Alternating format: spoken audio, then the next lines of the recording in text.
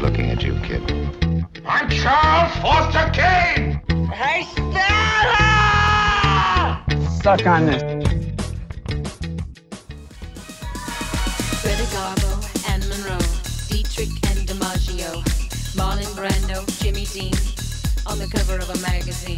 Grace Kelly, Harlow Jean, picture of a beauty queen.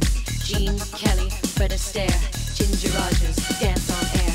They had style, they had grace. Rita Hayworth gave good face. Lauren, Catherine, Manitou, Betty Davis, we love you. Ladies with an attitude, fellas that were in the mood. Don't just stand there, let's get to it. Strike a pose, there's nothing to it.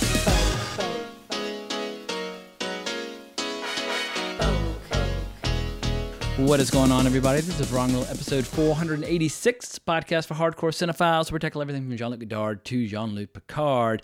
And today we're going back into the world of music videos, talking about a filmmaker who's arguably the greatest director of music videos in history. People might know him for his feature films, but long before he directed movies, David Fincher made a lot of really good music videos in the 80s and 90s. And we've got the great Leanne Kubich here to guide us through all of it. So Leanne, welcome back to Wrong Reel.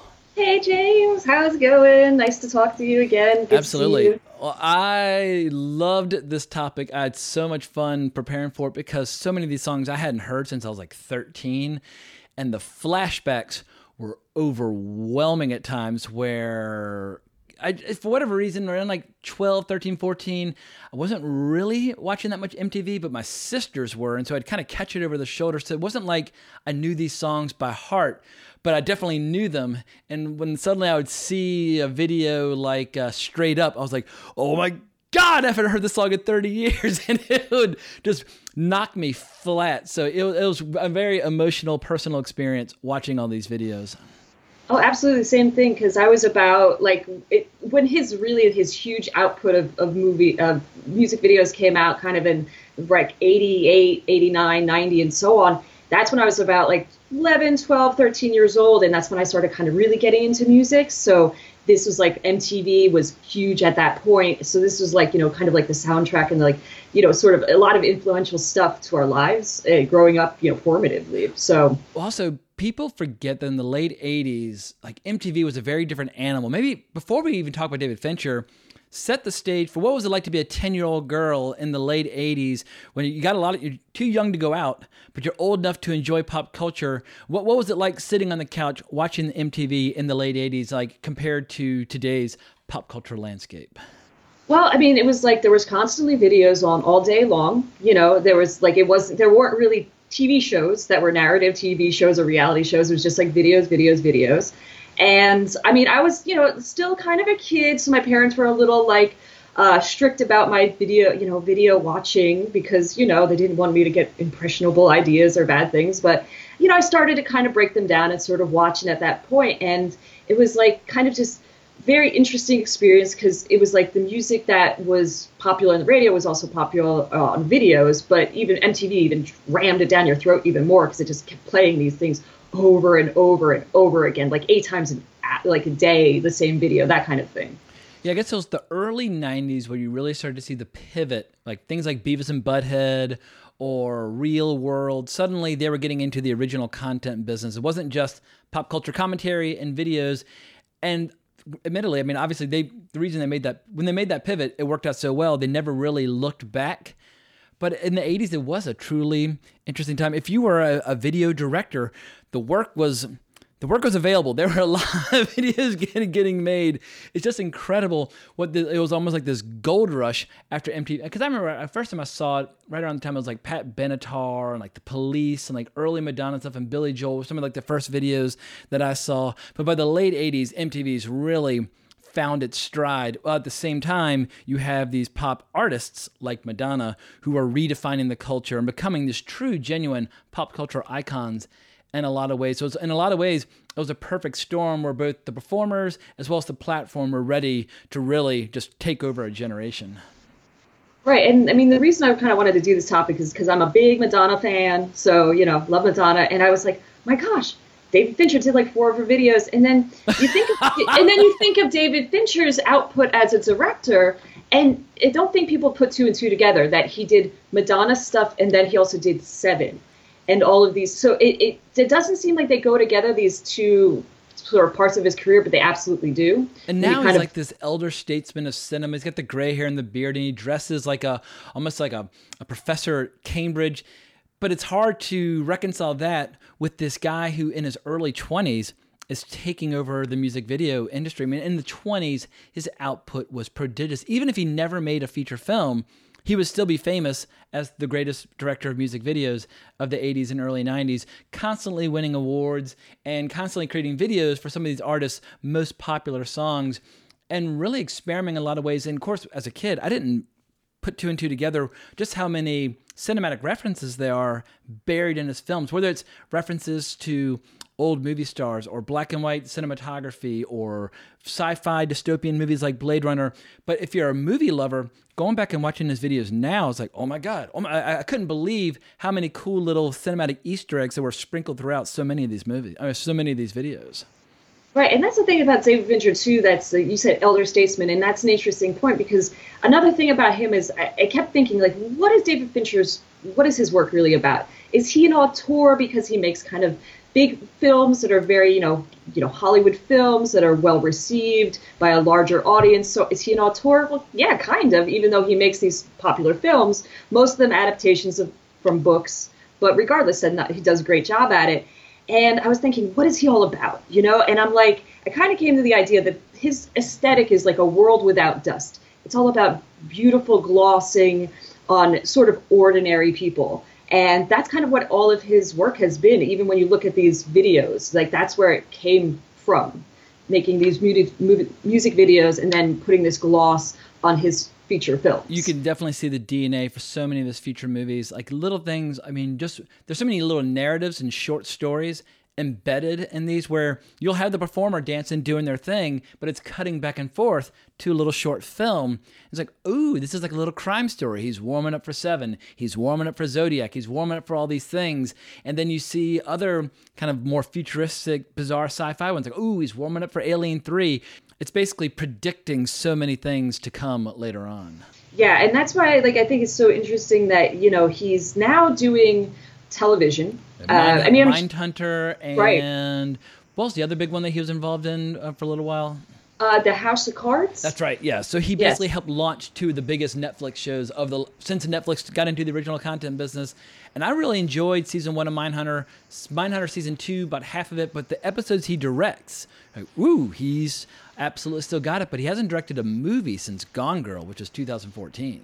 Right, which is kind of surprising. I saw that he's on the list to do World War Z 2, which is interesting because the first one was directed by just somebody, not nobody of really note. And so that's kind of surprising. Yet again, another book adaptation. Isn't he doing the film about Herman J. Mankiewicz, the co-author of the screenplay for Citizen Kane? Yes, I just heard that there were some problems with that because apparently his dad was somehow involved with it and his father died. And so something's kind of in stasis with that right now, where they're just kind of figuring out how to continue, I think. Gotcha. Yeah, I read that IMDb, somewhere. It's saying pre-production, and I'm obsessed with Orson Welles, and I'm very curious to see. But in the early '70s, there was this giant push against Orson Welles, led by Pauline Kael, where essentially Pauline Kael hated Orson Welles, and she was doing everything she could to try and destroy him, and essentially claiming that he was taking too much credit for the success of Citizen Kane, that more of that success was owed to Herman J. Mankiewicz. And Herman J. Mankiewicz, brilliant screenwriter, and his original screenplay, I think it was just called American. Basically, the story's there, but the structure that we love about Citizen Kane and a lot of like the charm and flavor, it's not there. But obviously, powerhouse writer. But I wonder whether or not they'll. I would just wonder what the goals are of this particular film. But anytime someone wants to explore that period of filmmaking, I'm all for it. And Gary Oldman's on the hook, and Amanda Seyfried. I'd be curious to see, but I just want to see David Fincher taking a crack at another feature. As much as I like his work in TV, as you mentioned, he is an auteur. Oh, and I forgot, he also did the animated anthology for Netflix, Love, Death, and Robots, where he was one of the producers, and that was insanely cool. Some of the best short films in the world of animation in the last couple of years were part of that, so I hope he'll do more of that as well. But that obviously was just him working as a producer, but he's just so talented. I think it's a shame anytime he's not directing films, because there are not a lot of directors who are auteurs working at a big scale, like Christopher Nolan, Quentin Tarantino, Martin Scorsese, and these guys are making big budget, $100 million plus movies. But most people making $100 million plus, they are like as interchangeable as like somebody working on an assembly line like in a toy factory. So I feel like the world of cinema needs David Fincher, and I want to see another movie on the level of Social Network. Or who knows? He should just do a sequel to Social Network, because so much has gone down since then. There's more story to tell about Zuckerberg. Absolutely. I mean, it's kind of surprising that that film came out when it did, and it seems like it was, a million years ago. 9 years ago. Even, yeah, it kind of was in a way from where we've been. That's a century. Yeah. So, I mean, somebody needs to write a Social Network 2 to get him the dark days. Unless you get Aaron Sorkin back in there on the typewriter. You got to have Trent Reznor doing the music, and of course you have to have Jesse Eisenberg. Yeah, because I mean that's definitely, I think, my second favorite film by him, because the soundtrack itself is just fabulous. So beautiful. Well, let's talk about the early days when he's a fresh-faced youth working at Industrial Light and Magic on Return of the Jedi. What can you tell us about the early days of David Fincher? Well, he sounds like he has not a charmed life, but privilege, charm, whatever you want to call it. It sounds like he lived next to he was friends. Help me out. I'm blanking out right now. Neighbors of George Lucas as a kid? Thank you. Yes, George Lucas, yes. So he's neighbors with him, so he was like, hey, buddy, work for Industrial Light and Magic. It sounded like it was some kind of thing like that. He knew somebody got into Industrial Light and Magic. He didn't really want to go to film school, and he just started to kind of work on productions. And he really just wanted to be a gaffer. It sounded like he wanted to do that, and you can tell, even to this day, where he loves the minutia of production, because he throws it in everything. Always little bits, there's always some sort of close-up of the internal workings of a machine. Oh, especially, but also in these music videos, you get a lot of behind-the-scenes looks at making a shoot or making a film, that sort of thing. You can tell he's a tech junkie, and he loves all this stuff.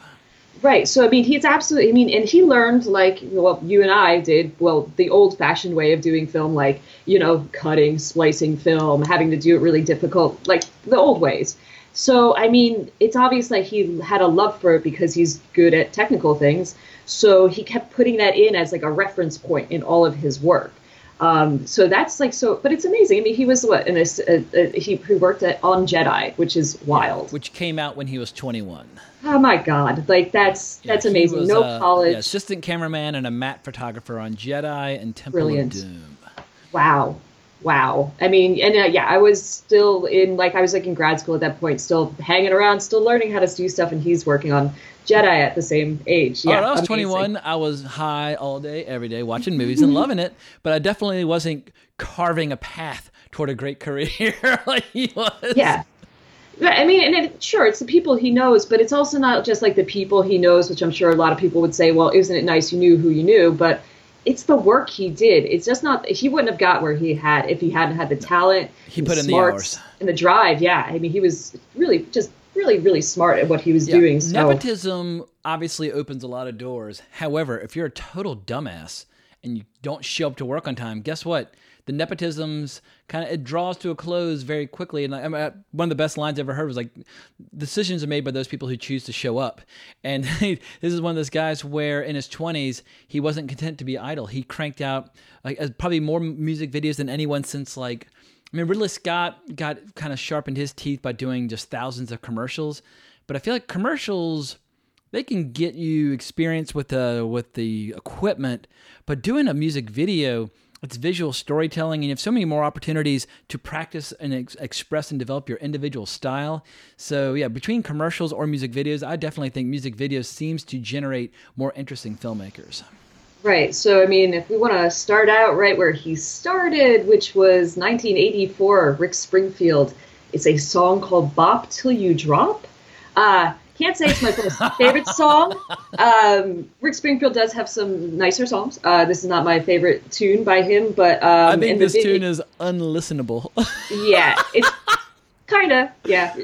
Trying to be diplomatic for the Rick Springfield fans, but yeah, it's not really here's the thing about the video. It's very much a dystopian sort of, there's slave people in an alien society with monsters, and then somehow he enlivens them to break through their shackles and they win or something. But it looks so bad, and but it's at that time. I mean, there's so many music videos and it looks just like he that. Made it with like leftover pieces of like special effects and prosthetics from other films. Or you're watching, you're like, that kind of looks like a piece of Jeddah, or that looks like a piece of Dune, or that looks like you almost see like kind of like the echoes of other movies. I guarantee you he was scraping together props from wherever he could. But this is, of course, I mean, Ridley Scott did that great Apple short film, The Year of the Macintosh in 1984, talking about like, the novel 1984. And I do love it when people tackle dystopian stuff, but I found an interesting quote by Fincher where he said, that one got me out of ILM. I mean, I would make that video very differently today. And for a 22-year-old and the first $150,000 I ever had to spend, yeah, we did the best we could with what we had. Rick was incredibly sweet to me to give me that opportunity, but I honestly don't know what any of that had to do with that song. At least it was different. I mean, the song, Bop Till You Drop, it has that and sci-fi just don't go together at all. But at least it got the career underway, and I know he ended up putting together his own production company. Once again, something I would not have been capable of at 22, but he co-founded Propaganda Films and just set off on this whirlwind career, just cranking out videos. Yeah, I mean, because we're going to pass over so many that people are probably going to be annoyed with. I mean, he did a Loverboy video, a Patti Smythe video, Eddie Money, Mark Knopfler from Dire Straits, Foreigner, Loverboy, everybody. Like, there's so many before we even get to start to really talk about the big ones. But practice is so important. Like, if you're going to skip film school, and I always recommend that people do skip film school, and just the tools are out there now. Anything you want to know, you can learn online. But getting the practice and getting the hours in, so many filmmakers, they're so idle all the times trying to shop around a screenplay or whatever the case might be. And the key is, it's like, if you want to write a great novel, guess what? You're going to have to write a lot of shitty stories first before you write a great novel. And if you want to do a great painting, guess what? You got to do a couple thousand shitty paintings first before you get your good one. But before he got to Alien 3 and 7 and Fight Club, he got so much practice on these videos. And I feel like it's like the best film school in the world. Yeah, and he's lucky that MTV existed where it was seen by people, because sure, MTV still exists. They still have the music video awards. But, frankly, I mean, I try to watch them every year just to see what, the new things is that I don't know about. And I'm like, where are they showing these videos when there's not even videos? Yeah, I mean, so you have to watch YouTube. But yeah, MTV's still giving out the videos even though they don't show them. Like Harmony Korine will occasionally do a cool one. I saw one he did with Rihanna and Drake, and they were like hanging out in a strip club and smoking blunts, and I was like, all right, this is pretty cool. I'll watch this. And then like Paul Thomas Anderson, obviously, is very active. And I think our Paul Thomas Anderson is what kind of gave you the idea a little bit to start doing this. But obviously, the platform for videos, I don't know if a 10-year-old girl these days is sitting around watching shitloads of cool music videos the way Leanne Kubich was back in the late 80s. Oh, definitely not. Because, I mean, they're going to be on YouTube. They're watching other things. They're definitely, like, into, I mean, absolutely, kids, everybody's always going to be into music no matter what generation. They're just getting it in a different way than we were. And also, our vocabulary that we were getting was totally different from what our parents were getting. We have baby boomer parents, or my dad's even older than that, and they were not watching music videos when they were into this music they were into. So I guess they were parking on a hill overlooking the city and necking and giving each other promise rings and all that good stuff. Right. Yeah. So I think every generation has its different vocabulary as how it gets its music, but I bet your parents had some sick fucking jukebox culture back in the, you go to the local diner, get a cheeseburger, and you have this epic jukebox collection. I imagine, or you probably have it right there on the counter where you're eating. So there's definitely some things about the 50s and 60s that were pretty cool. Yeah. I mean, hey, my mom has all the original Beatles records, and the singles. So, she was right in there at that time when music was still changing even then. But yeah, I mean, to see it, for me, it was a very interesting situation because I was like, when you're going from a little girl to being a teenager, it's a whole big transition. And just the world that we were living in at that time was very volatile and very different. And it's like to see the social issues sort of reflected in a way, in especially some of these videos, was very interesting. Well, I remember so many videos could spark like really interesting controversies. What was the one, the music video? Was it Soul Asylum did that Runaway video? Runaway Train. Runaway Train. And it actually was helping homeless kids and runaway kids being found and like reunited with their families. And they kept changing the video to show different kids in it. So music videos were a huge part of the culture.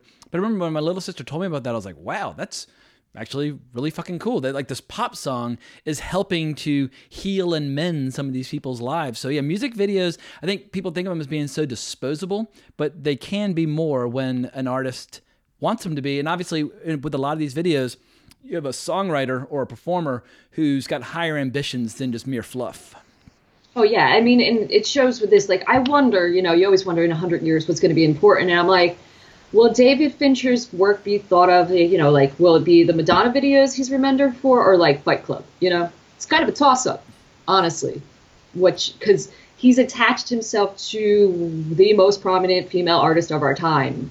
So, and did basically, engineered a lot of her images for her. So, which she helped with, obviously, too, but with Madonna, you cannot say enough about her longevity, her powers of like to reinvent herself.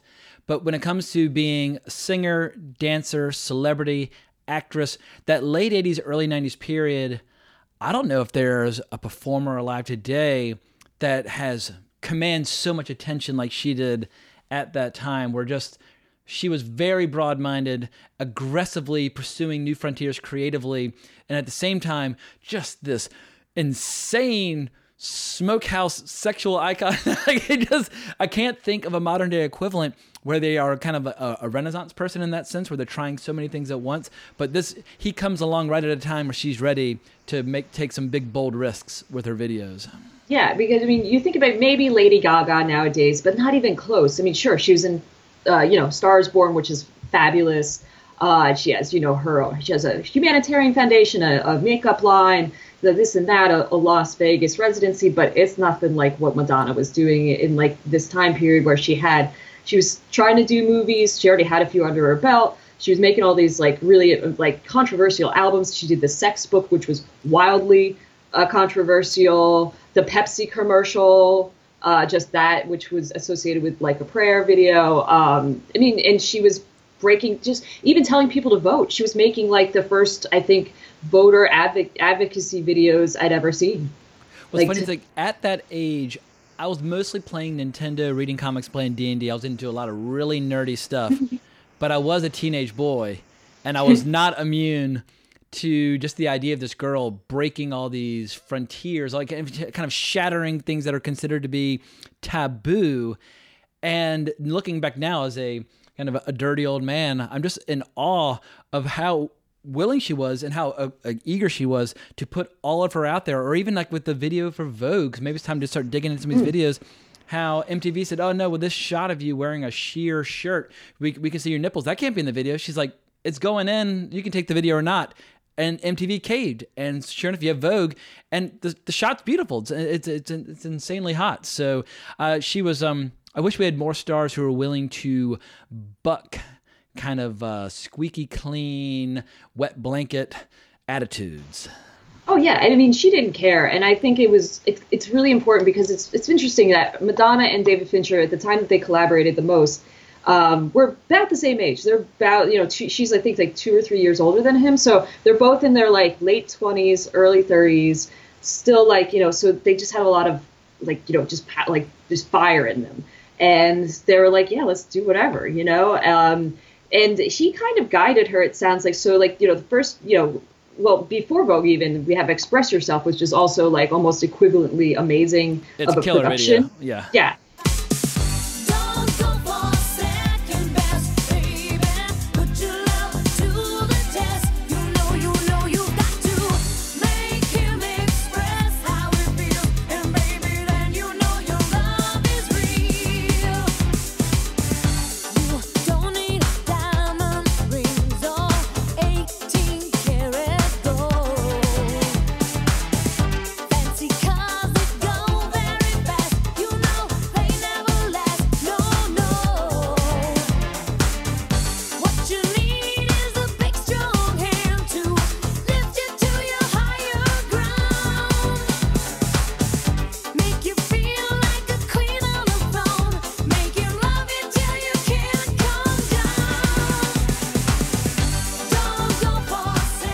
very Fritz Lang looking situation.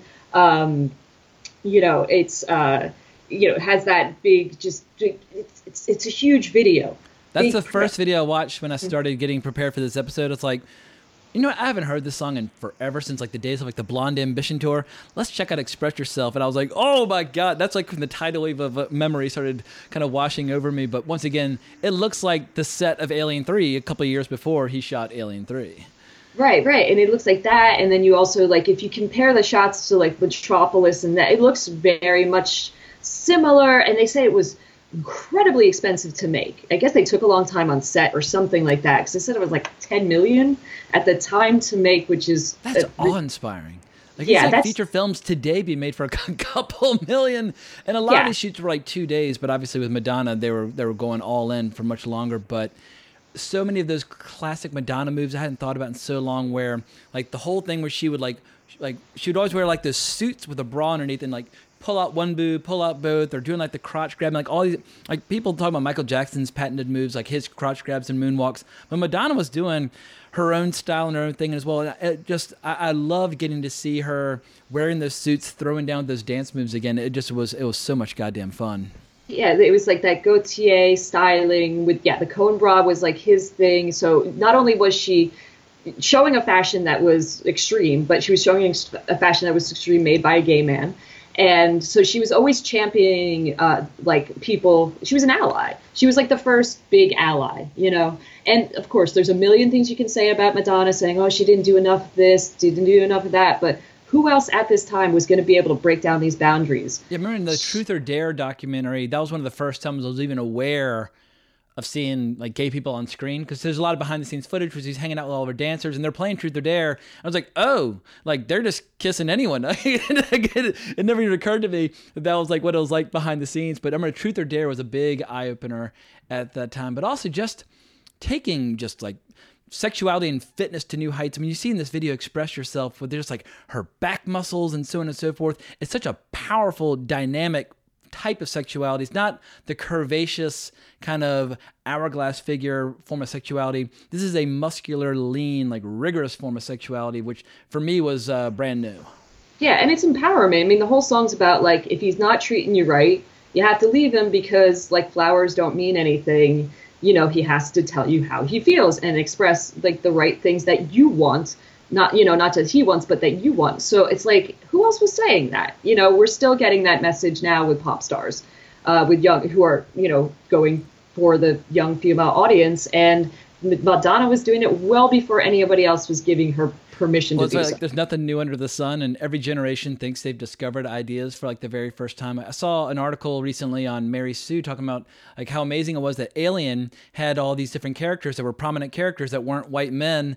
And I was like, yeah, guess what? Like, y'all's generation didn't think this up. Like, back in the late 70s, people realized, hey, you know what? Cast good actors, irrespective of race or gender, and you get a great ensemble cast. But every generation, whether it's like when you see kids arriving at a school when they first go off to college, like they think they've discovered how cool it is, or an idea in pop culture. Every generation, I feel like, falls under that curse where you think you're so revolutionary, like then you start to realize, oh, like people have come before and done this, and oftentimes done it much better. Yeah, and it's interesting because that actually kind of segs into like Vogue, where obviously it's a brilliant video, but where she got the ideas from it, she culturally appropriated, like from the dance hall Harlem, culture, which is shown in Paris is Burning, and she actually took some of the house members, like there's 2 House of Extravaganza members in the video.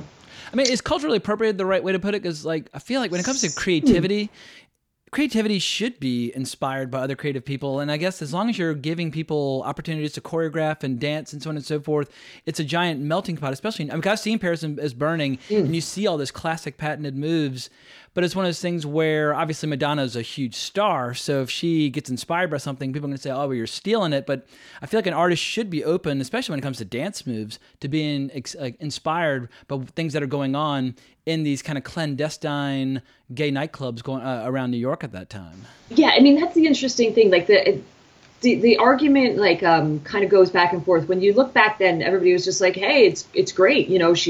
She's bringing up this specific dance, but she was kind of like, not neutering it. She was changing it for her own purposes because obviously voguing is dance battling, right? She took it mainstream. Exactly. She changed it and made it, about everybody. Hey, if you use your imagination, use your imagination. That's what it's for. And when you're voguing, like, in the dance hall situation, people were using their imagination to become real for the realness factor so that because they could not live the way they wanted to in real life. Yeah, right? There's that great line in the song about whether it's like black or white, a guy or girl, like strike a pose. I can't remember the exact line, but that's one of the best parts. It doesn't matter who you are as long as you express yourself creatively doing these moves, etc. Right.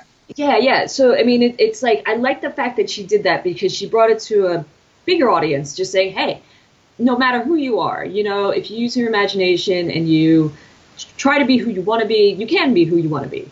But of course, some people will say, well, there's not enough. She didn't do enough for the people who she took the dance from, that dance form from. But I'm like, I don't know. Jenny Livingston, the director of Briar Is Burning, said she didn't do the same thing. And she was the one who profited off of that culture technically first.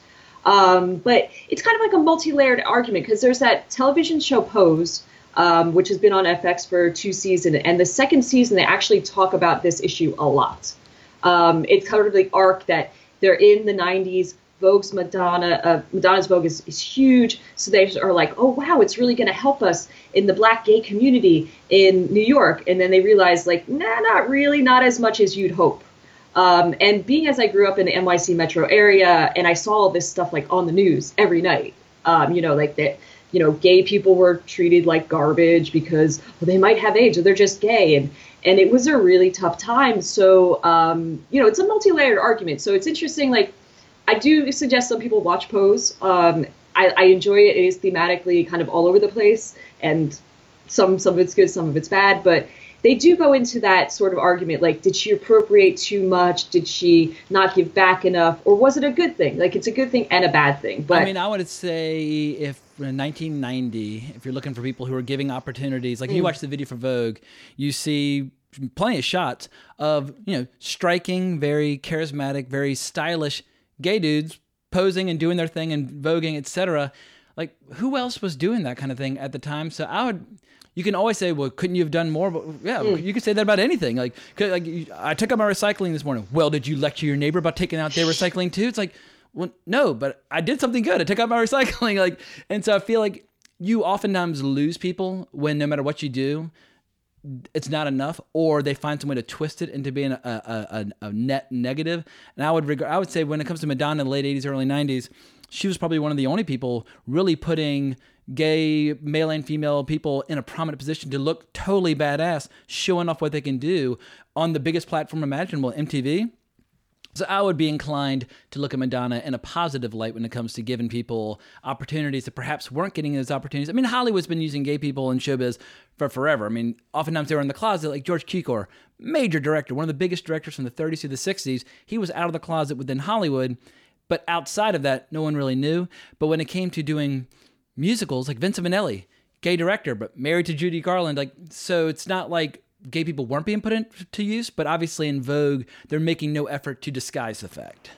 Yeah. But even still though, I'm still on the positive end of Madonna. And a lot of these criticisms have come up actually more recently. I'm talking about in the past 5 years, that sort of thing. Where people get judged by 2019 standards as opposed to this. If you want to do that, like Obama in 2008 didn't have gay marriage as part of his platform.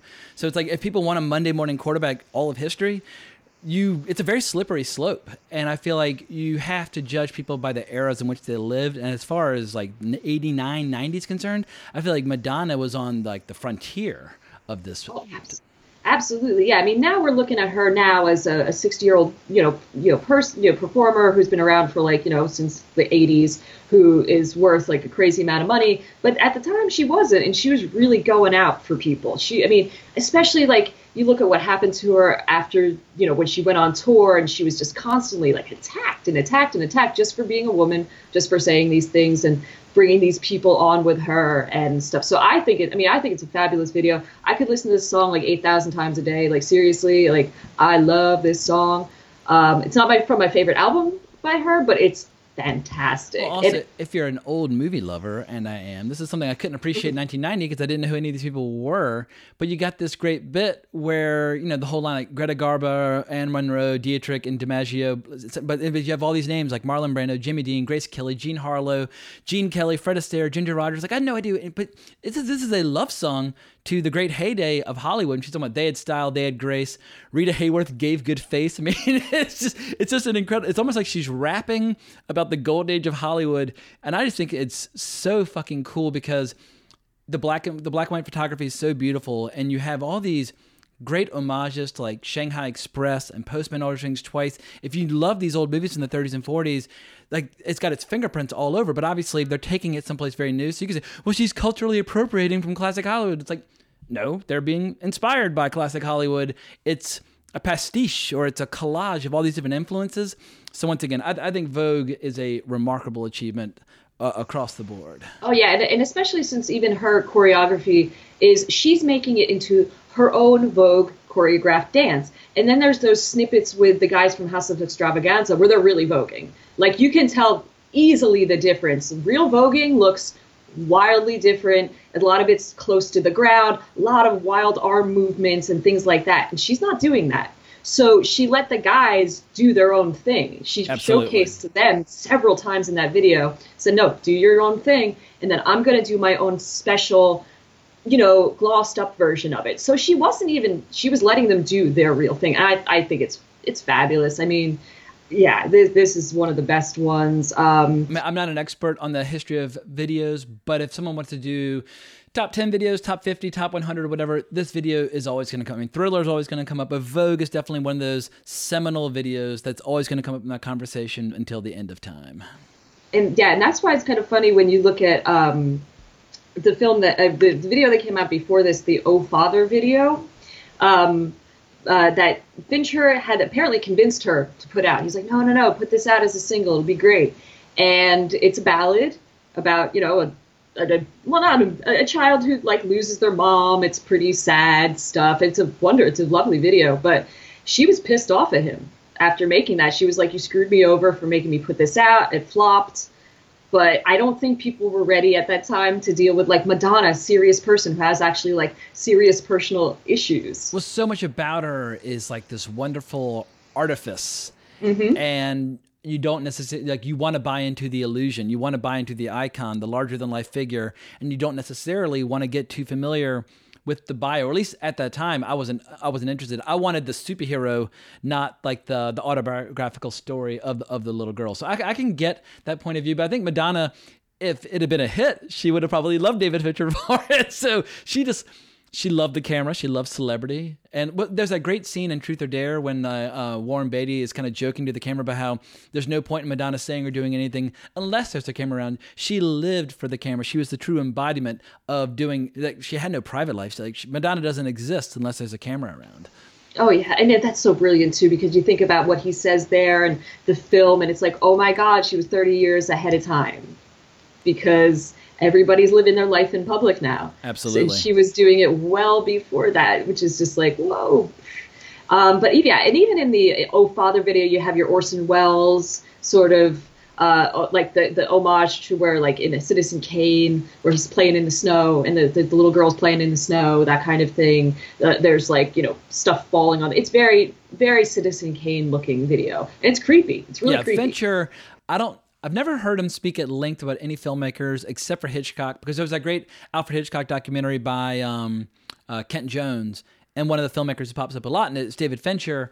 But I would love to hear Fincher's perspective on Wells. Or, of course, if he ends up making that Mank movie, then we'll get all the perspective we could ever hope for.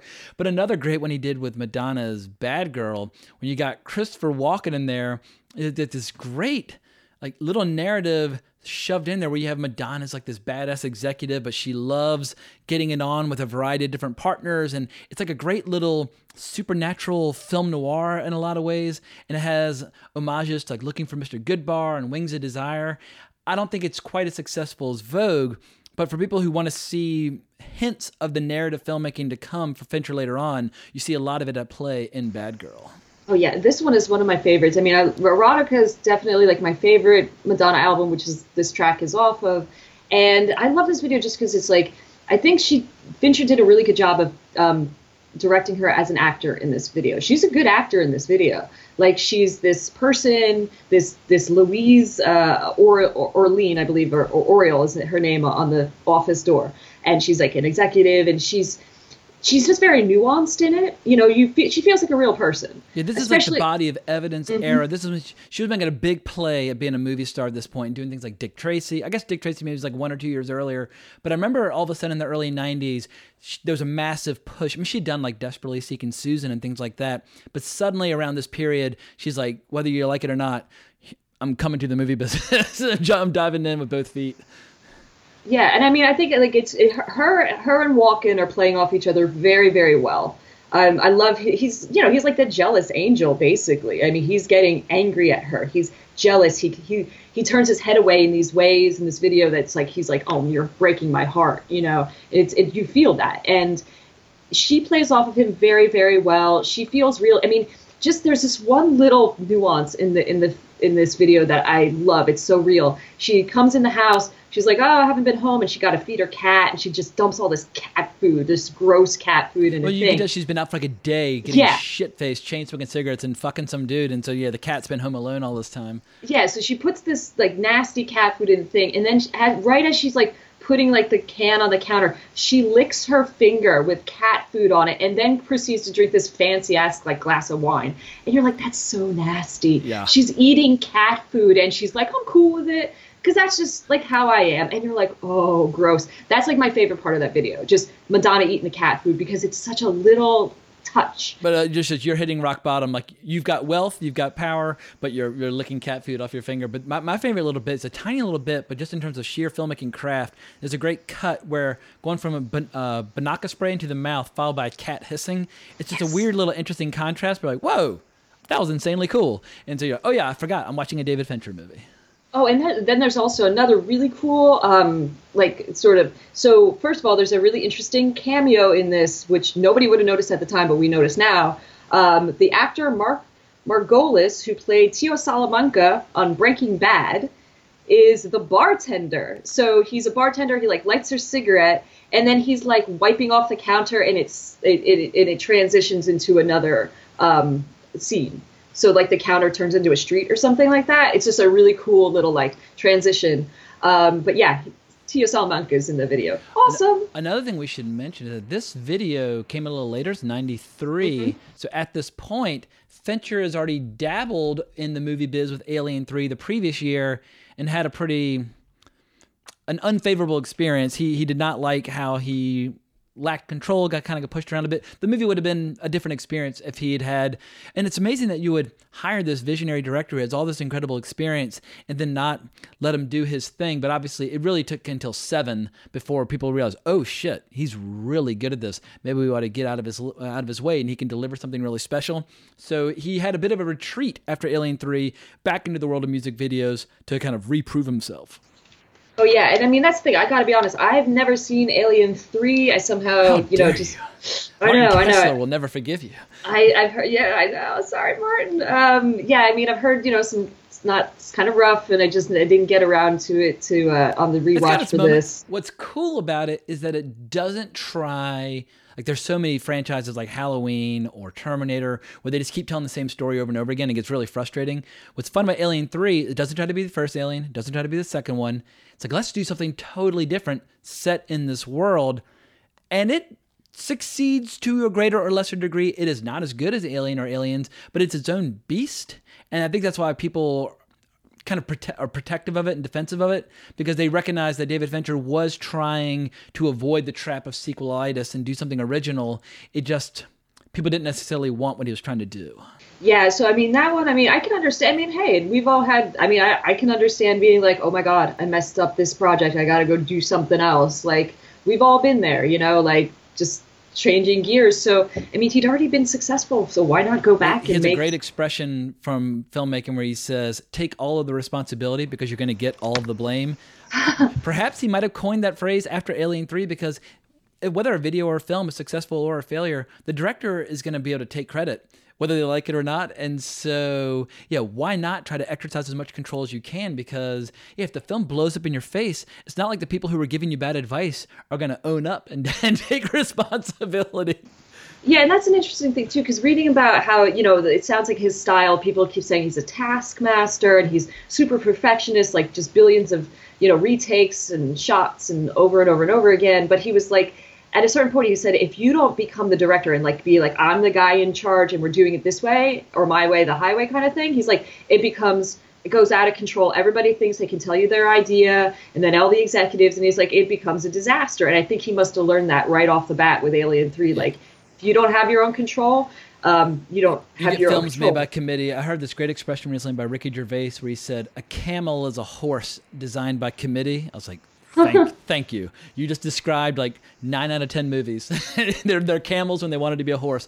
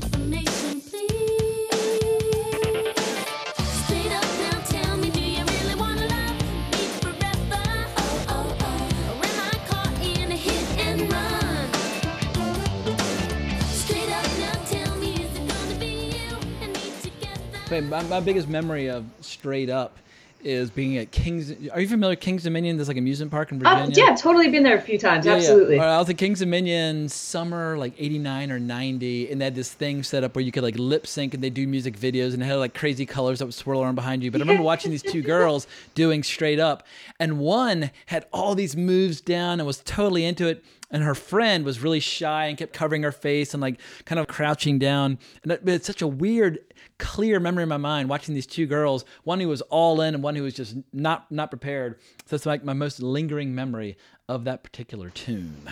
That's great.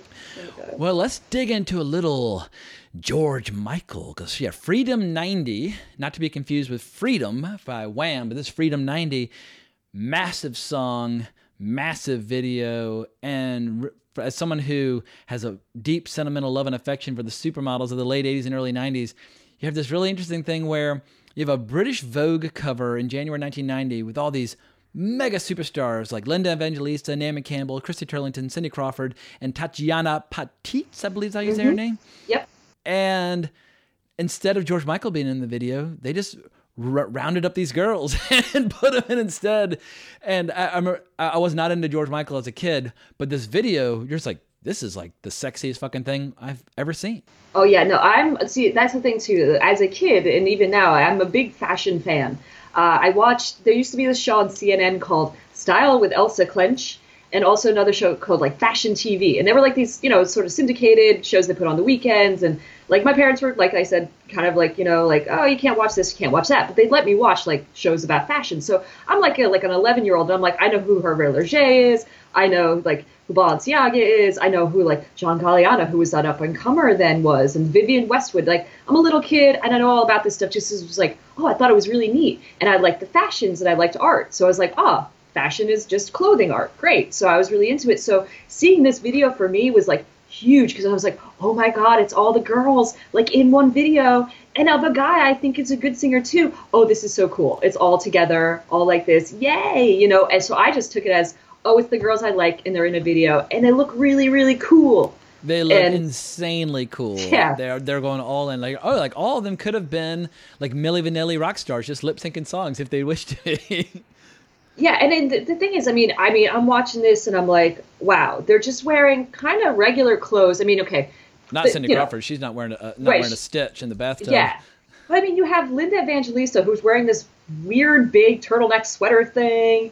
You know, I mean, Turlington's running around in a big white sheet, which apparently they said that blew the budget for the film, like for the video, like they had to buy that gigantic sheet, and like Fincher wanted a certain type of linen because the light would go through it, so they blew the entire budget out, and they said that the makeup designer had to just give her clothes to them to wear. They're like, wear these clothes, and that's what you're wearing. That's why they almost look like pre-grunge. It's almost like grunge didn't exist. We didn't know what it would be, but this is like they're in an old crappy loft. It's all wet and gross, but it's very grungy because they're not glamorous looking at all. They're not like they are on the runway. Shooting in like industrial, wet, decaying kind of urban landscapes, both his films as well as his videos. But it just photographically gives you all these textures because you have all the water reflecting light. He loves smoke, but like high contrast lighting, lots of water, lots of rain, just everything, water flowing off of everything, and it's beautifully atmospheric, and it makes your videos look fucking fantastic. There's a reason why you hose down a street with water before you shoot on it, because it just makes it look cooler. Yeah, I mean, and that's the thing too. It's like this grungy place, but yet again, no dust. He doesn't believe in dust, but he believes in like sweat and sort of griminess and smoke and steam. And I love the fact that also, yet again, another, like, I mean, almost everything he has, I would say half or more, has it starting with, like, you see the internals of the CD player. So you see the lasers going into the CD player, playing the CD. I mean, there's so many of his videos start out with a record, starting a tape player, starting some sort of stereo equipment. What's that one from the 2000s where it's just like extreme close-ups of somebody's like office toys, like dancing? Oh, that is a Nine Inch Nails video. Yeah, like the screen's dancing and like the coffee's wiggling, but like the entire thing is done in these like extreme close-ups, like, you know, the little pin cushions, like, but it's just the desk is having this little like dance party. But once again, he just loves breaking down all, like, going into the innards of all that little technology. Yeah, and I mean that's a beautiful shot. That just that CD, like the laser thing in and of itself. I don't really know how he did that. It must be some animation, I'm supposing. But that's beautiful looking. That's what a few years at Industrial Light and Magic will give you. I would imagine, because I mean, it looks sharp nowadays, and also the fact that George Michael is not in his video was hyper radical at the time. I mean, think about it. This is a political statement on his point, a personal political statement on his point. Most people don't know maybe that he had his video called Faith. That was, you know, before this, and it was him on a stage looking super sexy, wearing these like hot pants and like a leather jacket. He's playing a guitar next to a jukebox. It's sexy. It's a great song. And in this video, he refuted everything with that. He said, I don't want to be that anymore. Yeah, there's a quote that I found on Wikipedia, and he said, at some point in your career, the situation between yourself and the camera reverses. For a certain number of years, you court it and you need it, but ultimately it needs you more, and it's a bit like a relationship. The minute that happens, it turns you off, and it does feel like it's taken something from you. So yeah, so he makes a very clear, conscious decision to, I mean, at this point, he said, I would like to never step in front of a camera again. Obviously, if you're a pop star, that is not really realistic, but it was a bold choice. But I love how instead of himself, but instead, because obviously supermodels, that use them to sell cigarettes, use them to sell Coca-Cola, use them to sell anything. And this is, I feel like the late 80s was maybe in a lot of ways kind of the peak of the glitz and glamour and superficiality of the 80s. And in a way, I kind of miss that now, where it's like it's just all about the superficiality and the beauty of the image, but it's like, we're just going to give you the most beautiful creatures who have ever lived and just sell this video instead of me. Yeah, I mean, and it's also interesting too. I mean, he blows up, so they blow up with the jukebox in it, the guitar, and the leather jacket they set on fire. And it's like, you know, by basically like, you know, you blow up the past to cleanse and purify yourself for the future. And also, it's funny because this is very much a like, I am gay, I am coming out of the closet sort of anthem. But I was, like I said, I was 12 when this came out, and I didn't understand that. So there's the line where he says, you shake your ass to notice fast that some mistakes were built to last. And I'm taking that as a kid, like going, oh man, he must have felt like they must have told him he was fat, and he must feel bad about that. And that's why he doesn't. And like, that was my childlike thing where I didn't get it, that like, oh, I get it. That's what he's not talking about that. He's talking about, oh, they realized he was gay, and they were like, don't be gay. And also, when you think about it, fashion has always been like incredibly gay friendly. So you have a lot of women from the fashion industry in this. So it's like, it's a very, sort of, it goes along with all of the different medias that would have been gay friendly at the time. I can remember this was right around the period where, I don't know who started this, but the rule was for, growing up in a very heterosexual Southern environment that if you put in, a guy can wear an earring, however, you cannot put it in your right ear. You have to put it in your left. And apparently because George Michael had an earring in his right ear. So if you put an earring in your right ear, you were gay like George Michael. If you put it in your left, you got a pass. And so at age 15, I did pierce my left ear. And I was like, totally straight. But it's funny just how quick. I mean, granted, we already lived in the era of Queen at this point, and everybody loves and adores Freddie Mercury. But even so, like after Queen is starting to fade, the idea of a gay pop star was still a difficult pill for a lot of folks to swallow. Yeah, and I mean, this is also still, we're in the middle of the AIDS crisis when there was still not a lot of help for people. And there was still like really like virulent talk against people who were sick and who were seen like, oh, they're sick, they must be gay, then they're destroying the world. And it was just horrifying. And he was like, you know what, I'm just going to come out and be like, I am gay. And too bad, deal with it. This is my freedom, And also the fact that he did pass away, 2 years ago now? It's almost 3 years ago on Christmas of complications from AIDS, which is like, with George Michael, now Christmas is not anymore Christmas, it's George Michael Day for me. But yeah, I mean, this is a revelation video. And it's funny because the next one he made, not with David Fincher, but the Too Funky, he did get behind the camera, same people in the video, and it's very glamorous. But this one is it's atmospheric and it's just gorgeous. And it's like, I want to live in that loft, That was like my childlike dream. It soars, and so the combination of the song is, I mean, there are a lot of these videos where the video is pretty good or the song's pretty good, but when you have a great song combined with a great video, that's where the magic happens. And I feel like this is definitely one of David Fincher's finest hours, and obviously one of George Michael's finest hours, where you have the perfect harmony between the song and the visual, because you got to have both firing on all cylinders to create a classic. Yeah, and he did that, and so did all the ladies and the guys there. They're not as well known, but they all did just fabulous job. And it's I didn't look up the guys' names, but I had to look up the lovely young ladies. But speaking of guys, like we got another great one around this time. What did her daddy do? It's Janie's last IOU. She had to take him down easy and put a bullet in his brain. She said, 'cause nobody believes me. The man was such a sleazy, ain't never gonna be the same.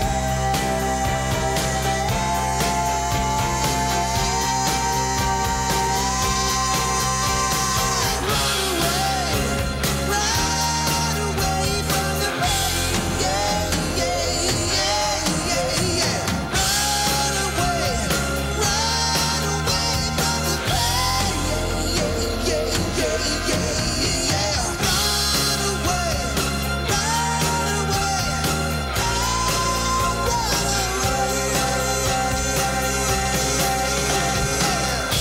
Janie's got a gun. Janie's Got a Gun, Aerosmith, which is, I guess, a strong contender for one of Fincher's best. I still think Vogue is the best, but Janie's Got a Gun, it's in the conversation as one of the strongest.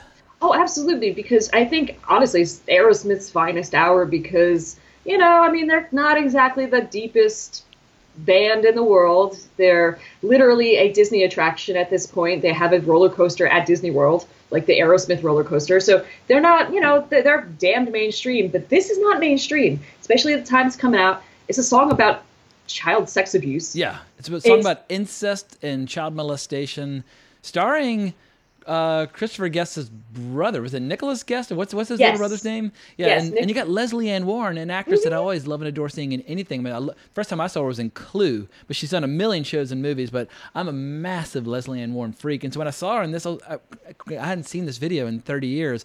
When I watched it yesterday, the day before, I was like, "What the fuck? That's Leslie Ann Warren!" I couldn't believe the actors that were appearing in this. Yeah, I mean, and this looks really, really modern too. So this is like 1989. It has a lot of like flashes of light going on. It's very bright, and it's bright and dark at the same time, because it almost feels like the detectives who are running around trying to solve the murder mysteries, like their flashlights are going through Aerosmith on their stage or something. But we're totally in Zodiac and Seven and like Gone Girl territory. With you have this crime saga, this down and dirty crime saga unfolding amidst watching Aerosmith do their thing. And I love that contrast between rock stars at the top of their game and this really sordid, seedy kind of neo-noir.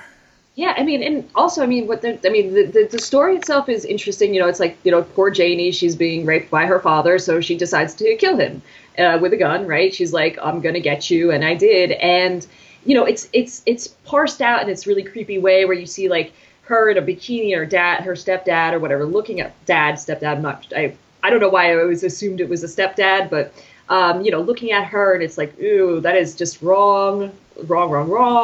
And it's that sort of thing where at this time, this is when people started to also, this is another like political issue where people started to realize like, yeah, children are abused and we need to talk about this in public and make it stop. And I also like the fact that at the end of this little story where Janie kills him, the cops don't like arrest her. They're kind of like, yeah, he deserved it. And we're going to coming.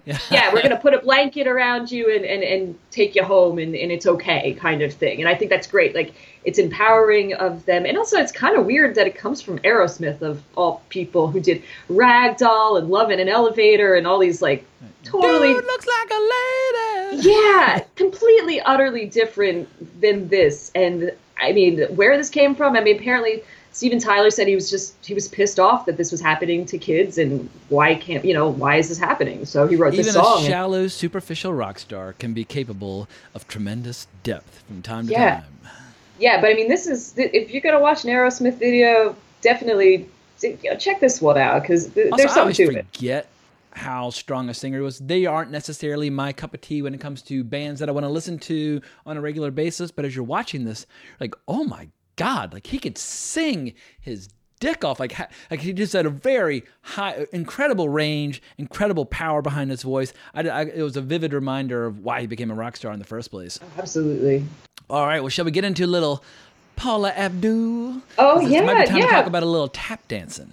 That's what I was saying. I mean, I even wrote in my notes, tappa, tappa, tappa, like there's a Simpsons episode where Lisa learns how to tap dance. Oh, gotcha. The teacher, tappa, tappa, tappa, because that is like, I think there's 2 to 3 videos. They're almost all the same. There's like straight up Forever Your Girl, and well, not so much. Just those 2 are very similar.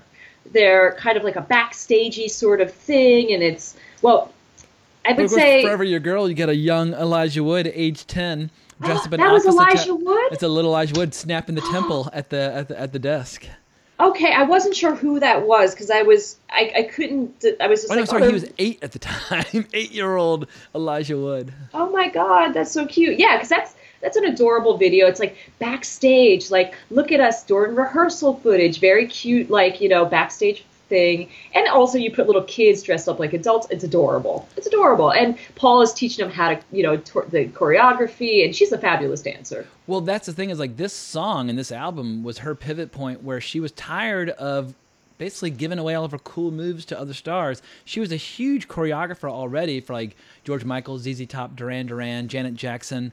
But finally she was like, why don't I just sing this shit myself? And so she hired a few vocal coaches and some good producers. And for a debut album, she just came exploding out of the gate with all these hits and her own style. It's very rare where you see like a star is born quite literally before your eyes, like with one album. But boom, this album did that. And she went seemingly out of nowhere. Suddenly she was everywhere. Yeah, I mean, Forever Your Girl even has like a little like parody of popular music videos of the time. Like there's a Robert Palmer, the kids dressed up as simply irresistible characters. Yeah. And then there's like, boy and a girl, they're like at a bar, like going on a date. And then some of it I couldn't figure out, like the references. Like there's a little boy in a hat and a Nehru suit.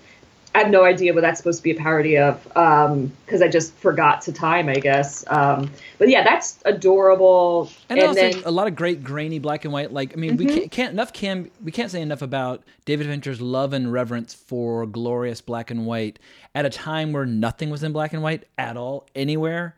He was shooting hit video after hit video in black and white, and he ran away. He almost kind of single-handedly kept the format alive at this time, whether you're talking about Straight Up or Vogue. But if you want to see why people are in love with black and white cinematography, well, watch Vogue, watch Straight Up, and you'll see he's one of the few directors that kind of still recognizes this is like the peak of glamour and so on and so forth. But I think of all these, I'm kind of divided between Cold Hearted as a video.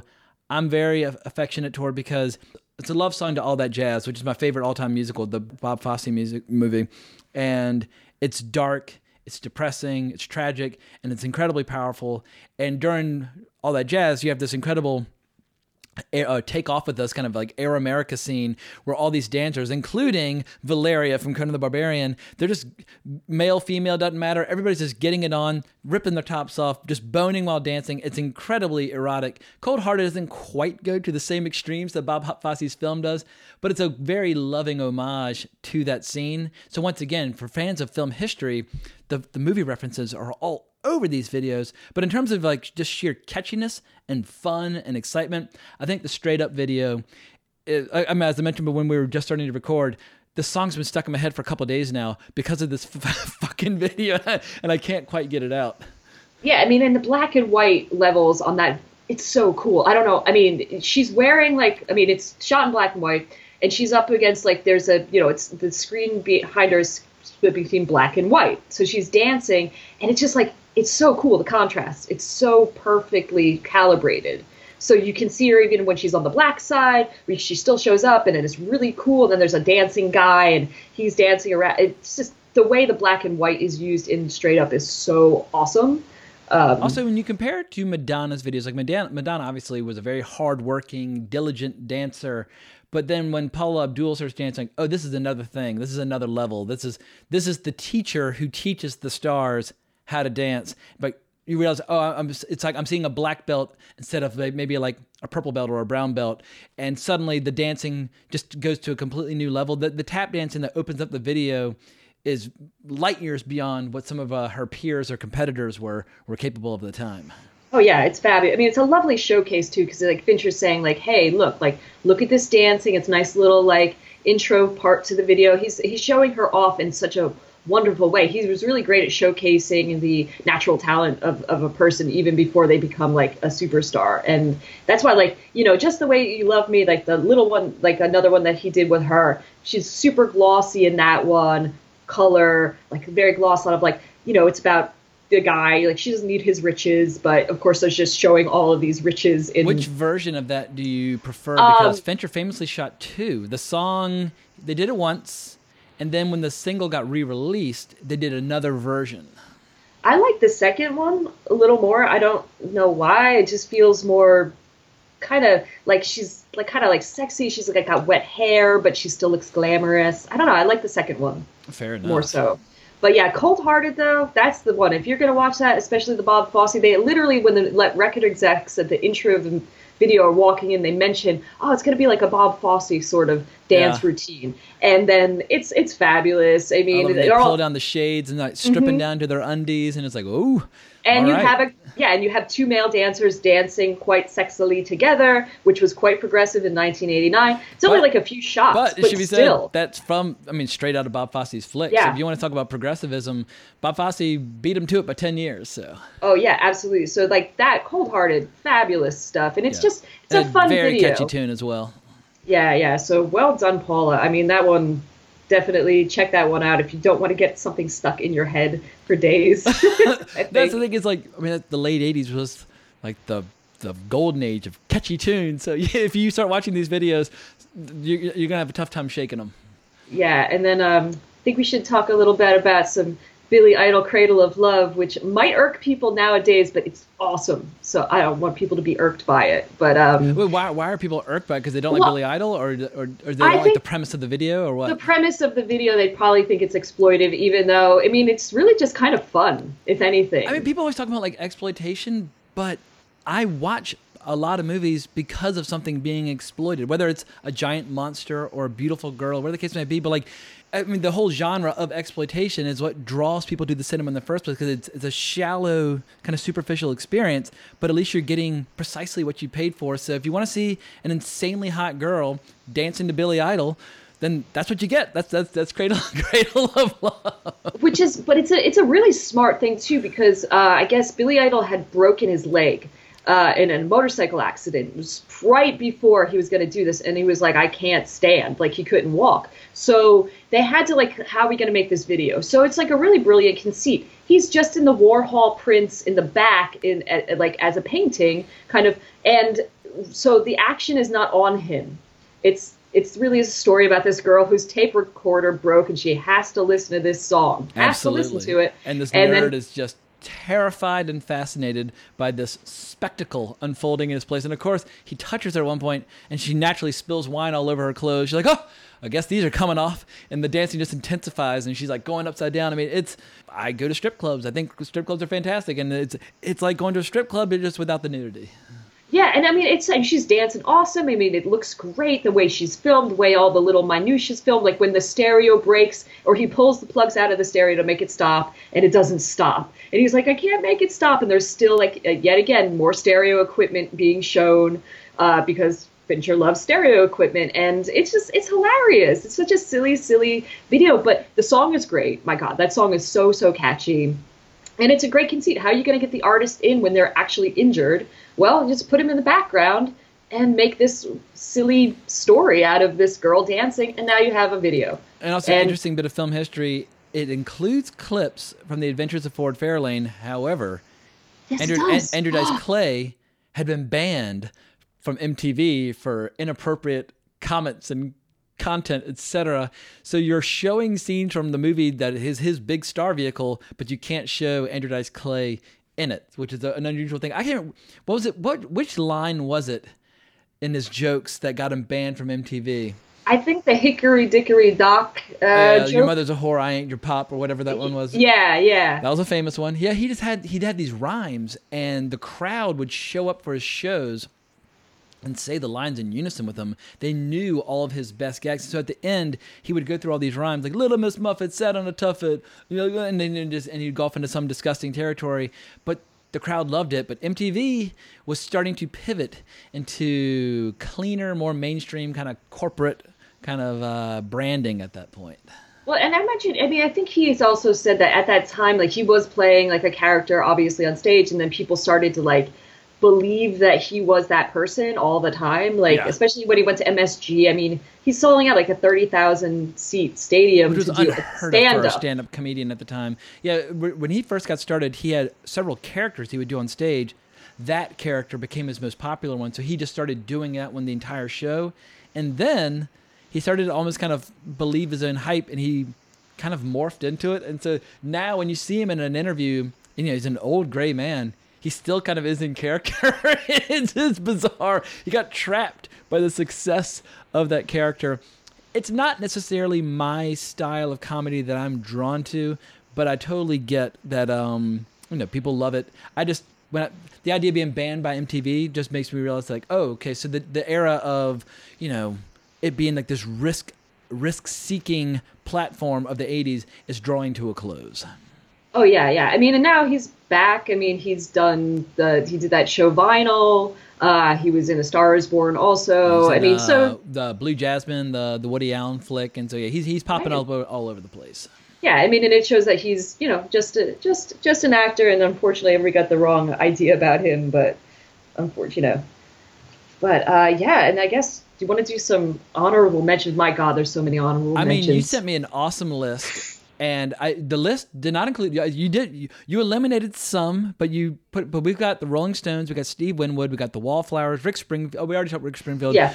Jody Watley, Jermaine Stewart, Gypsy Kings, Don Henley, Perfect Circle, Johnny Hates Jazz, and 9 Inch Nails. I think of all of these, the one that I saw the most was probably Jermaine Stewart's We Don't Have to Take Our Clothes Off, which is from 86, because my little sister loved this song. Just thought it was the best. So I heard it. I love it. His voice, it's so high, and it's such just a funny, catchy tune. It's not necessarily the world's greatest video, but age 10, for whatever reason, I got exposed to the song a disproportionate amount. Well, I think this song is like, I mean, I love the video and the fact that it shows like Fincher was still getting there, with his visual style. So you have that they're on the stage and they're dancing, Jermaine Stewart and his band, and they're dancing, and there's like still like, it's a white stage, and they're, so it's black and white. It's in color, but it's more of a very stripped down thing. And then there's titles. I think, well, no, actually, I'm thinking of the Jody Watley video. But this one has like where he mentions like cherry wine, and then a picture of a wine glass goes up with like a cherry in it. Yeah. And it's switching between aspect ratios. It's going back and forth between 1.85 to 1 and 2.35 to 1, which is kind of fun just to see how Fincher's playing with the format and that sort of thing. Yeah, and then there's a neat transition where he's on stage and like it spins around, the camera spins around him, and he like changes his outfit like 4 times. Like it's like boom, boom, boom, boom. Like it changes. It's just really well done. The editing is really, really cute. It's a funny song. It's catchy as hell. And at age 10, it was scandalous. This idea of even talking about taking your clothes off in a song, I couldn't believe it. But another song I'd forgotten even existed until you sent me this list, and I didn't even recognize it when I saw it written down. But I started playing the video, and suddenly I was like, Bambaleo! And I had forgotten that was like the Macarena of its day. It was such a popular fucking song by the Gypsy Kings. Bamboleo, bambolea, porque mi vida yo la prefiero vivir así.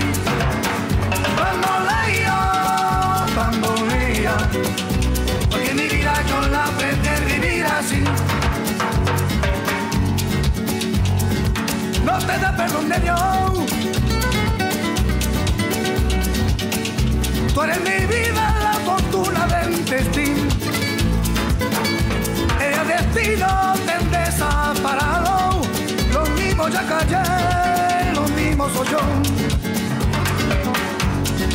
No te encuentro lavando. Eres posible, no te encuentro de verdad. Por eso un día no cuento así de nada. Lo mismo ya callé, lo pienso en ti. No, I mean, that song was ridiculous. That was around the time when people were like learning about, I don't know, world music was becoming a popular thing. So there's more of that. And that thing was everywhere. I mean, in that video for him too.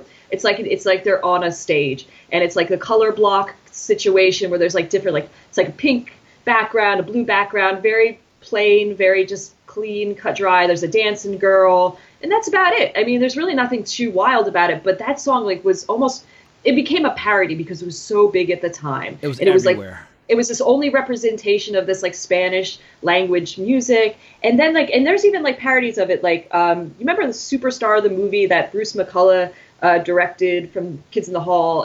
Will Ferrell's in it. It's basically like it's based off an SNL sketch about Mary Catherine Gallagher, the little Catholic schoolgirl. And I know it sounds like, oh God, it's a wonderful film because it's directed by one of the Kids in the Hall guys. So there's like basically Will Ferrell's he's in high school, and he's in a dance competition, and him and his dance partner, of course, dance to Bamboleo, and it's very cheesy. It's this very cheesy, like them trying to act like they're Spanish, and of course he's also like 35, and he's playing like a 17-year-old, so hilarious. And then also there was a 2006, there's a film called Take the Lead.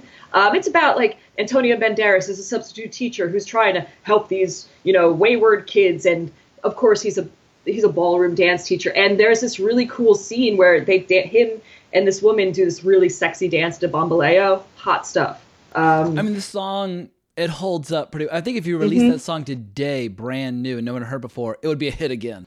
Yeah, it's once again, it's like what makes a song catchy versus not catchy. It's totally subjective, and it's hard to put your finger on it. But it's like the moment you hear a hit song, even if it's not a hit, you're like, oh, that's gonna be a fucking hit. Like it's so instantly like self-evident that a song's destined to become a hit, and you listen to 15 seconds of Bamboleo and you're like, yes, that's got hit written all over it. Yeah, so that was a fun one. I do have a little like contention with the Nine Inch Nails only video. I mean, it is clever. It's a very clever video. Interesting, I guess, CGI they're using to make all the little desk things dance. But as a huge Nine Inch Nails fan, it is like probably the most boring video they've ever put out. I mean, gotcha, interesting. Because I mean, when you look at a lot of his other stuff, I mean, there's a significant amount of like lack of. You think by 2005, Fincher's heart's just not in the format anymore, and because at that point he's doing like, I mean, he's done like Panic Room and things like that, and I guess he's about to do Zodiac, and what's that one he did with Brad Pitt, Aging in Reverse?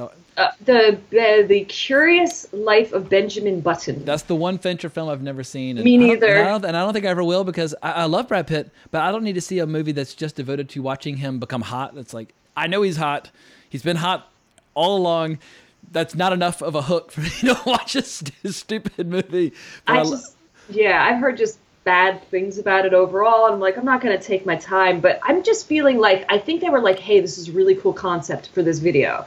And let's do this. And it just, the song itself is sort of, it has a very regular drum beat, doesn't really change a lot through the whole song. This was also probably their least successful album to date. Gotcha. It came off of With Teeth, which is probably like, it was Trent Reznor's first album where he was sober, and you can tell it's a good thing he's sober. I'm happy, but after that, then he started to up his game again with like Year Zero and Ghosts and other albums. So I guess this was from like a technical perspective, it is like in that amazing. It's so heavily reliant upon CGI. I think it's like it's largely CGI. There's like a human hand at one point. So if you're interested in seeing a filmmaker, I guess that's what's beautiful about doing commercials and music videos. It gives you a chance to play with tools before you have to put them to use in your films. So you can see Fincher's enjoying playing with some new technical toys.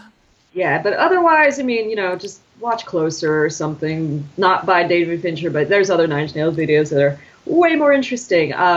I think the Perfect Circle video is interesting. It has that sort of, it looks like Seven, like all scratched up and everything. Yeah, it's got Seven written all over it. But this is 2000, so it's obvious like he's appropriating from himself. He is. He's absolutely appropriate. And it was cool, though, because this is like, and I only say this because I am a Tool fan, but this is like, Perfect Circle is like Tool for girls, which was the pejorative thing we used to say about them. Because they're not like, 18-minute long songs that are prog rock. I mean, they're regular sized songs. But you actually see Maynard's face slightly in this video. What a revelation, because you never see his face generally ever. And he's wearing a wig, and that's kind of cool. Because, yeah, Perfect Circle was a totally different game than Tool. So that was just interesting to see that video. But that's kind of like just like a performance video, nothing sort of amazing. I played bass in a cheesy rock and roll band in 8th grade, and I thought it was really cool. But I like the bit with the bass player when she puts her hair up in a bun. Like she puts it, and she does it, they sped it up just a little bit, but she has like 4 or 5 seconds before she has to resume. She ties it up, and then boom, and she goes back to her bass line. So that was a cool little bit. So shout out to all bass players out there. Absolutely. What do you think about the Stones one? Because I'm a big Stones fan, and I did go see the Voodoo Lounge tour summer '94. I saw them play some giant venue in North Carolina. My roommate from boarding school, we drove down there, and I remember we stole a bottle of rum from my mom. We got fucked up beyond description. I remember we were so dumb and so inexperienced. We saw a sticker on it that had a serial number, and we thought that the serial number was the price tag. I was like, I stole like a $700 bottle of rum. Like the idea that a $700 bottle of rum would even exist. It's like some $1,500 like Captain Morgan's just like rot gut bullshit. But we were so terrified that we were going to get home, and she'd be like waiting in the door with like a paddle, ready to beat the fuck out of us for stealing her super pricey rum. So I have affection for this period, and I love, it's weird that I like the video for Love Is Strong. I don't really like the song Love Is Strong. I mean, the song is fine. It's a nice song. I mean, I have no problem with it. I think my favorite Stones album is Some Girls, which is like kind of like the disco album because it's easy. I mean, for me, it'd have to be either Exile on Main Street or Beggar's Banquet. Those are the ones I'm always kind of torn between.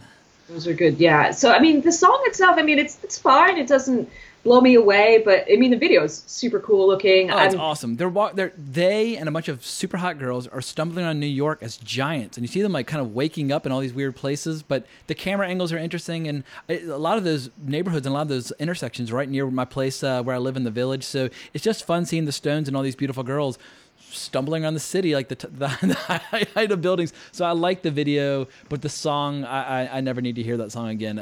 There's so many other Stones songs that I would rather listen to. And I think it's interesting too because that was 94. So at he's the in time, recovery mode. Yeah, this is pre-7 but post Alien 3. Yeah, and we thought that the Stones were old then, and they're still all around. So like that's wonderful. I mean, we saw Charlie Watts, like he's playing the rooftop. Like, I don't know, he's playing, like, the drums, like, they're the top of the roof. I mean, my God, these guys are still around, thank goodness.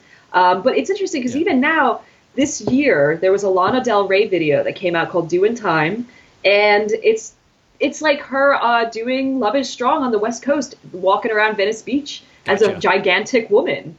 It's not exactly the same. It diverges a little bit, but I was like, still cool idea. Like the 50-foot woman is a really cool idea. The attack of the 50-foot woman will never go out of style.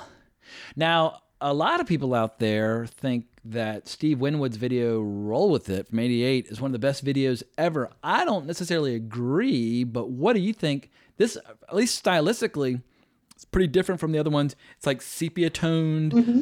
A lot of cool angles and a lot of extreme close-ups of like boots and instruments, but it's basically just a bunch of people like dancing in a blues bar and getting down. But it's probably the closest he comes to Dusty in that it's sepia tone, but it's still very, very clean. Everybody's still very beautiful. Everybody's still very stylish.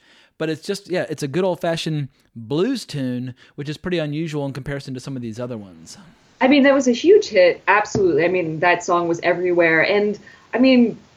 The video itself is lovely. I mean, the dancing is great. The choreography, it feels like it's supposed to be like in the 20s or 30s, maybe 40s, but it's today. It's that kind of thing where you don't know the time period, but the people are dressed really pretty, and they're all sweaty. And there's, it's a lovely. I think it's a lovely video. Overall, I mean, best video he's done, or one of the best. I mean, definitely one of the great ones he's done because of the color in it. He tends to go with blue tones, either black and white or blue tones when he's using color. And this is sepia, which he didn't seem to do that much of sepia. So in that regard, I think it's fantastic. Oh, actually, End of the Innocence by Don Henley is sort of sepia. It's like a sepia black and white. So those were about the year apart from each other. So, and I always think I don't know why I grouped Steve Winwood and Don Henley together. I don't know what that's about in my head. The End of Innocence, the End of the Innocence video is the only one in your list where as I was watching it, I was like, I can't handle his voice and I can't handle the song.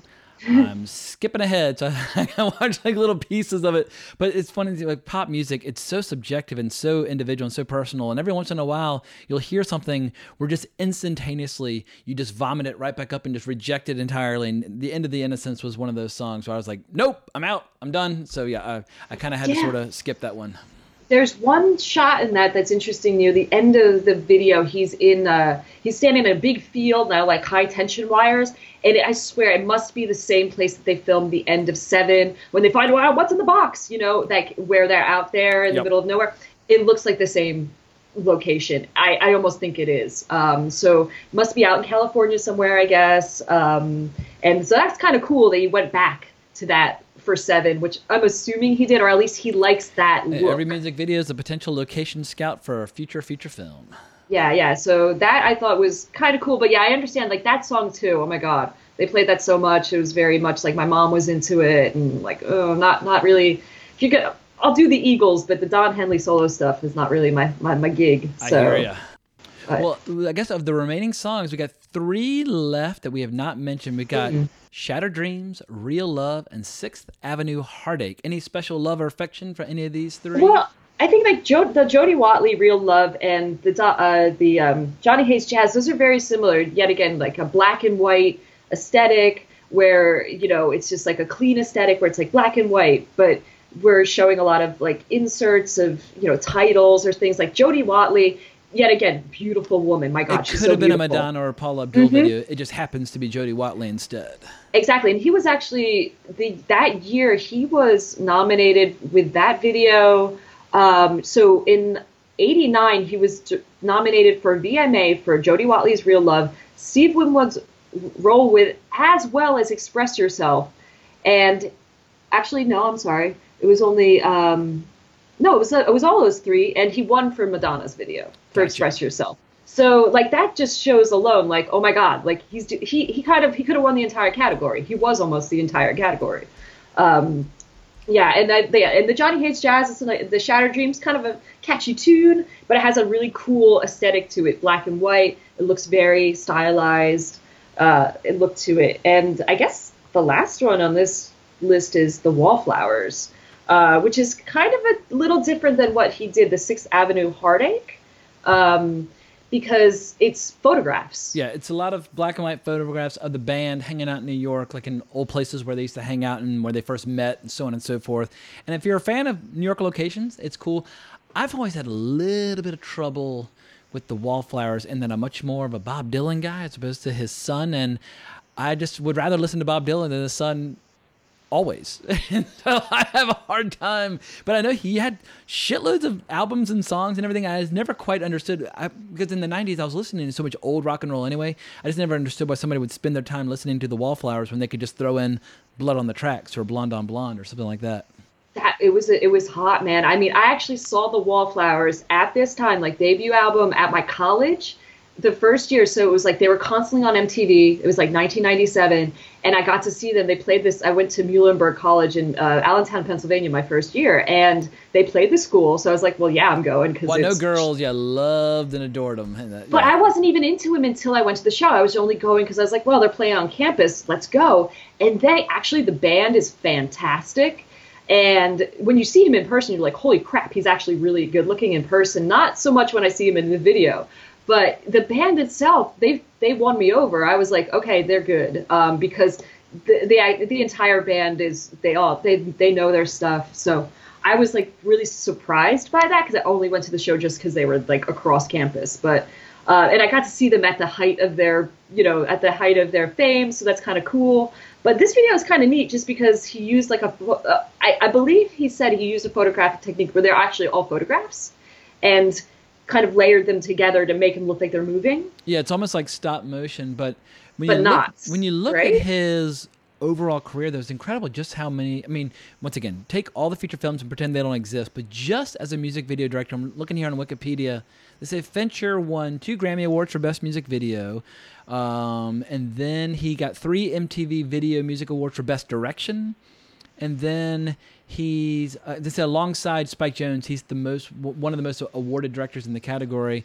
He also earned back-to-back MTV Video Music Awards for Best Direction in '89 and for Vogue in 1990. So yeah, and then in 1990 he earned 3 of the 4 available nominations in the Best Direction category. So yeah, 3 of the 4, which you just mentioned. But it's just incredible how for a couple of years there, he was like a one-man industry in a lot of ways. Yeah, but I mean, you can see that he never gave it up, though. I don't think he ever will, because his movie titles, I mean, they're, those beginning of most of his films, not The Social Network, but the beginning of almost all of his films are music videos. Oh, hell yeah. I remember 7, just the opening credits with the crazy, scratched up film and that sort of thing, which at the time, at age 19 when I first saw it, was a total revelation. No, we actually studied that title sequence in school, because that had just come out. It had just come out on DVD, so they could show it in class. And they were like, "No, you need to see this. This is how a title sequence is done." He uses a alternate track of "Closer" by Nine Inch Nails to do that. So that's very much a music video. The titles for "Girl in the Dragon Tattoo," super video, like music video looking. It has a Karen O song where she's doing "Immigrant Song." Yeah. It's like a much more much more aggressive version of "Immigrant Song," which is the Led Zeppelin song everybody loves and adores that was used in Thor Ragnarok. So great tune. Yeah, and then you have like the titles for Fight Club. The beginning of that has like the Dust Brothers song where it's like that weird internal sort of animations. And yeah, so the guy has never given it up. And I haven't been watching Mindhunter. I did watch the first episode just to kind of compare this visually. And the only I have to have one criticism for it. It's set in the 70s. There's not enough people smoking. If you got a show set in the 70s, like half of the characters need to be smoking cigarettes. Airplanes had ashtrays. Every restaurant had ashtrays. To find a non-smoking section was rare. Impossible, yeah. So like Mindhunter, get more smokers. But other than that, I mean, the titles on Mindhunter is a music video. It's yet again he's showing a tape player and some gears of a tape player, and then like it flashes to like creepy autopsy, gross video like pictures. So he's making and it's cut together really cool, and it has, you know, this is a music video. He's made another music video, and also the titles in Mindhunter are wild looking. Like it's like the scene will start, and then these massive titles will take over the entire screen. These big white block letters. I'm like, that's really, really slick stuff. It's a slick show. I mean, for people who like his aesthetic and his style, Mindhunter's got it in spades. If you're looking for the complete David Fincher experience, you might walk away a little unsatisfied. But as far as great TV is concerned, if you are into crime, procedurals, all that stuff, it's well worth a watch. I just think the second season, what makes it interesting is, in general, season 1 and season 2 is when they sit down with serial killers in the 70s, and it's the beginnings of behavioral science when it comes to crime. And so they're sitting down with the most famous serial killers of all time, and you have all these marvelous actors playing Charles Manson and Ted Bundy and people like that. And those interviews are what sets the show apart from any other like cop show or FBI show. Is when it starts feeling and looking like any other cop show that they lose me. So I think the second season lost sight of what makes it distinctive, because obviously it's a very crowded space. They've been making these cop shows and FBI shows since the 50s. You got to really break some new ground if you're going to make it interesting. And I feel like season 1 absolutely did. Season 2 to a lesser degree, but I'll 100% be back for season 3. Yeah, I mean, I'm probably get through it. I know Asif Kapadia, the documentary director, actually directed several of the episodes of Mindhunter, so I was surprised by that because he did Amy, the documentary, Senna, as well as the new Maradona documentary. So then he's apparently doing fictional stuff. So I'm like, I would like to see how he takes on Fincher's style and like changes it up for his own episodes. But yeah, overall, I mean, Mindhunter, pretty cool stuff, I would say. Not totally my cup of tea, but definitely interesting looking. And now, just as a fan of music videos, who would you say in the 80s and 90s was David Fincher's biggest rival in the world of directing music videos? I think Mark Romanek.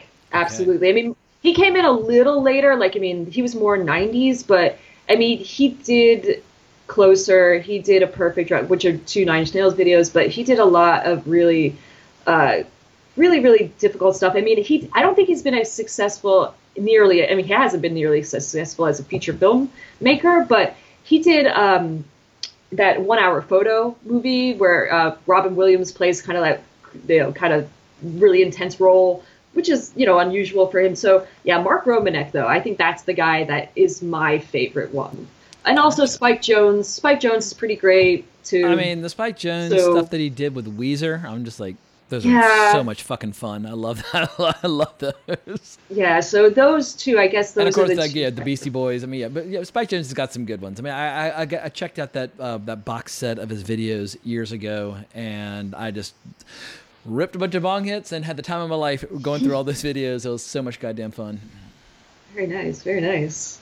Well, Leanne, this has been an absolute joy. I mean, as I DM'd you yesterday, it's like I had so much fucking fun preparing for this. It's very rare where I just get to experience something from my childhood that I'm not already really familiar with. Like if I'm going to do a David Cronenberg something or other, or John Carpenter one, it's like I know that stuff really, really well. But with so many of these videos, it has been decades since I've been exposed to them, so it was like a tidal wave that just knocked me flat, and I just had a huge smile on my face. So thanks again for making the pitch.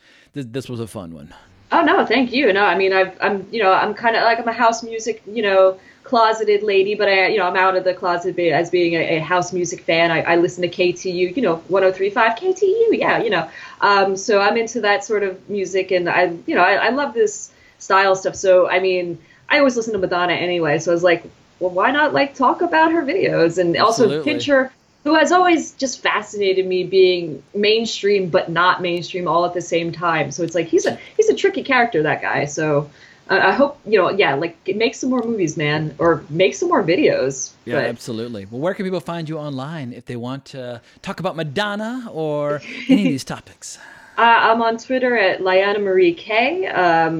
And yeah, that's where I am. You can chat with me on Twitter, and just kind of, I'm going to put this out here. A new Pedro Almodovar film has just opened, Pain and Glory. It just opened kind of nationwide, so go see that. I am going to go see it this weekend, hopefully. And it is my understanding that you and I are finally going to meet face-to-face at Marcus's wedding. Yes, in a few months' time. God. I'm excited. I'm a little nervous. I am going to be the officiant, so I love it.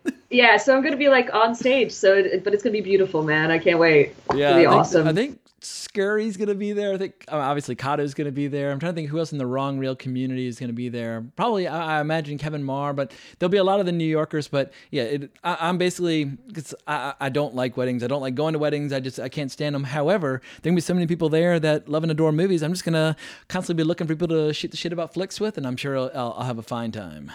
It's going to be beautiful, man. It's going to be Absolutely. awesome. Well, we hope you all have enjoyed this episode. Definitely take a sentimental journey through YouTube and watch these videos. You will have an absolute blast. But if you want to talk more, you can always find me on Twitter or Facebook. My personal profile is @Colbrax. And if you want some additional content, check out my YouTube channel, Geekin' with James Hancock. I'm knocking at the door at 18,000 subscribers, so I'd love to get over that hump. And if you want to buy some merchandise, there's a link in the show notes below for Wrong Reel t-shirts, Wrong Reel coffee mugs. And coming up, we've got Paul Murphy, we got Victor Rodriguez, we got Adam Rakoff, we got all kinds of people booked on the horizon. So hope you'll be back for all that. But most important of all, onwards and upwards. Ain't like it used to be, but it'll do. You know how to whistle, don't you, Steve? You just put your lips together and blow.